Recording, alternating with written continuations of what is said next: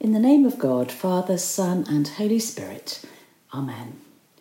On Wednesday this week, a handful of us, the maximum that is presently permitted for a gathering, brought our folding chairs and, sitting at the required distance from each other in St. John's Churchyard, said evening prayer together in honour of it being St. John's Day.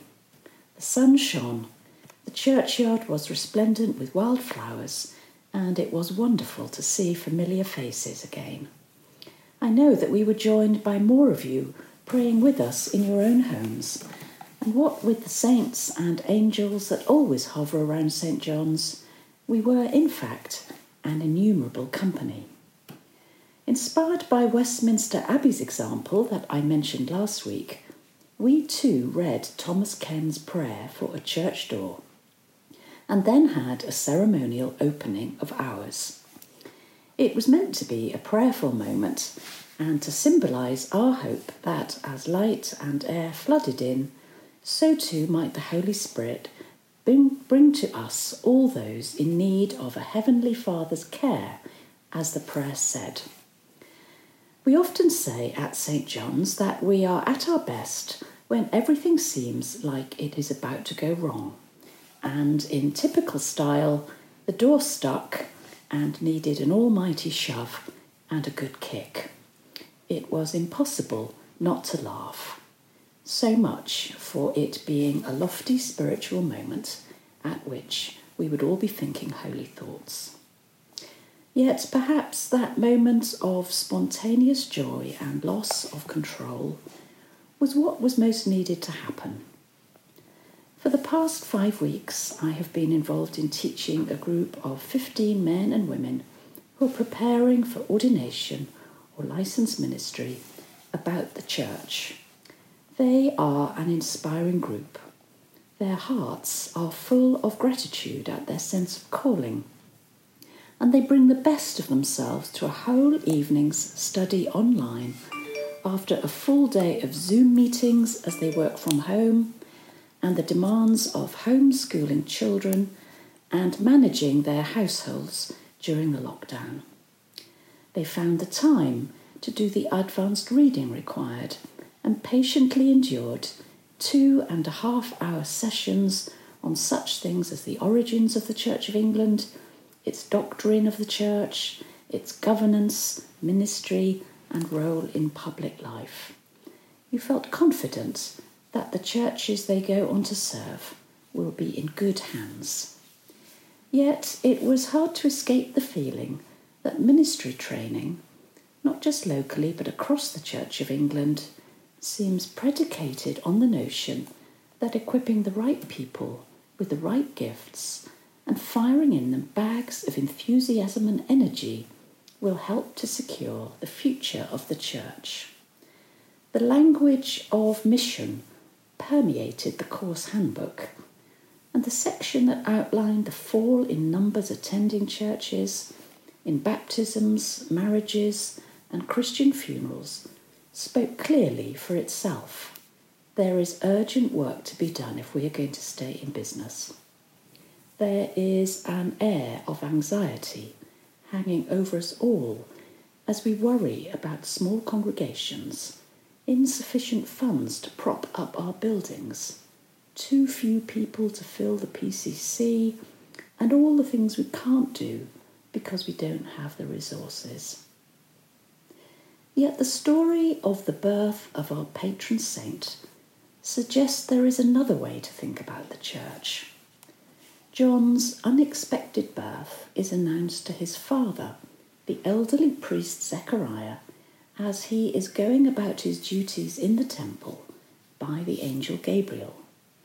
The angel's first words to him are, "Do not be afraid." It's the most often repeated phrase in Scripture, and is what we need to hear again as the church today. The church is not a human institution that needs human effort to keep it going, but is, to use a New Testament term, the body of Christ on earth. It is an extension of the Incarnation.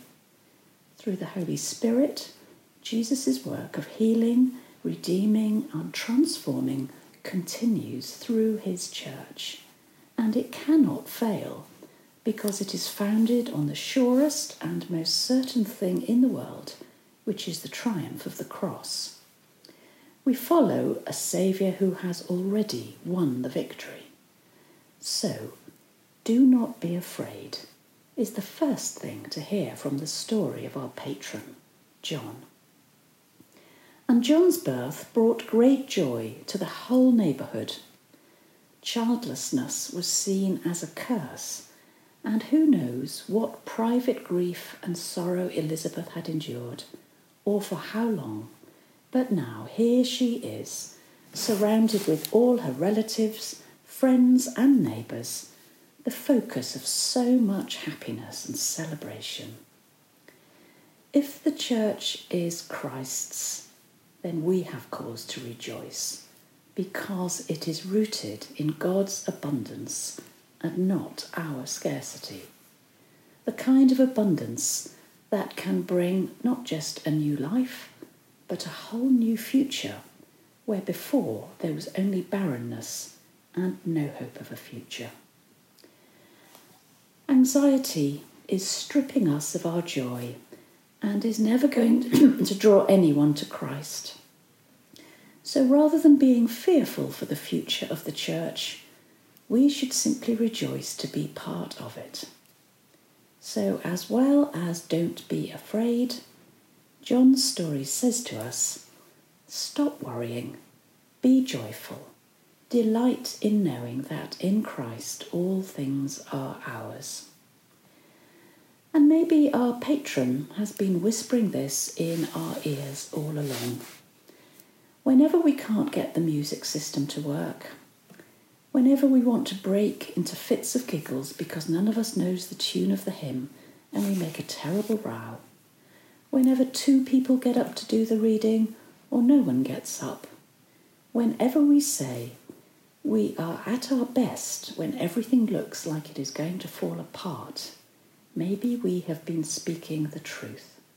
Maybe it's the joy of the kingdom kicking down the door of our need to control and freeing us up truly to praise God by enjoying him and enjoying one another and all his gifts to his church. Tomorrow, the church celebrates another biblical saint, the disciple Simon, who is told by Jesus that he will be the rock on which the church will be built. And he's given a new name, Peter, meaning rock. Could any name be less appropriate for the unreliable and gaffe-prone Simon? Could anyone be less qualified for that role? The other disciples must have roared with laughter. Yet here is another celebratory image of the church. In Peter, we see a sign of what we can all become in Christ. While we still await further direction from the diocese on reopening our churches, there is nothing to stop us in the meantime letting the Spirit gain entrance into our lives, blow the cobwebs away, and make us a people overflowing with gratitude and joy. Amen.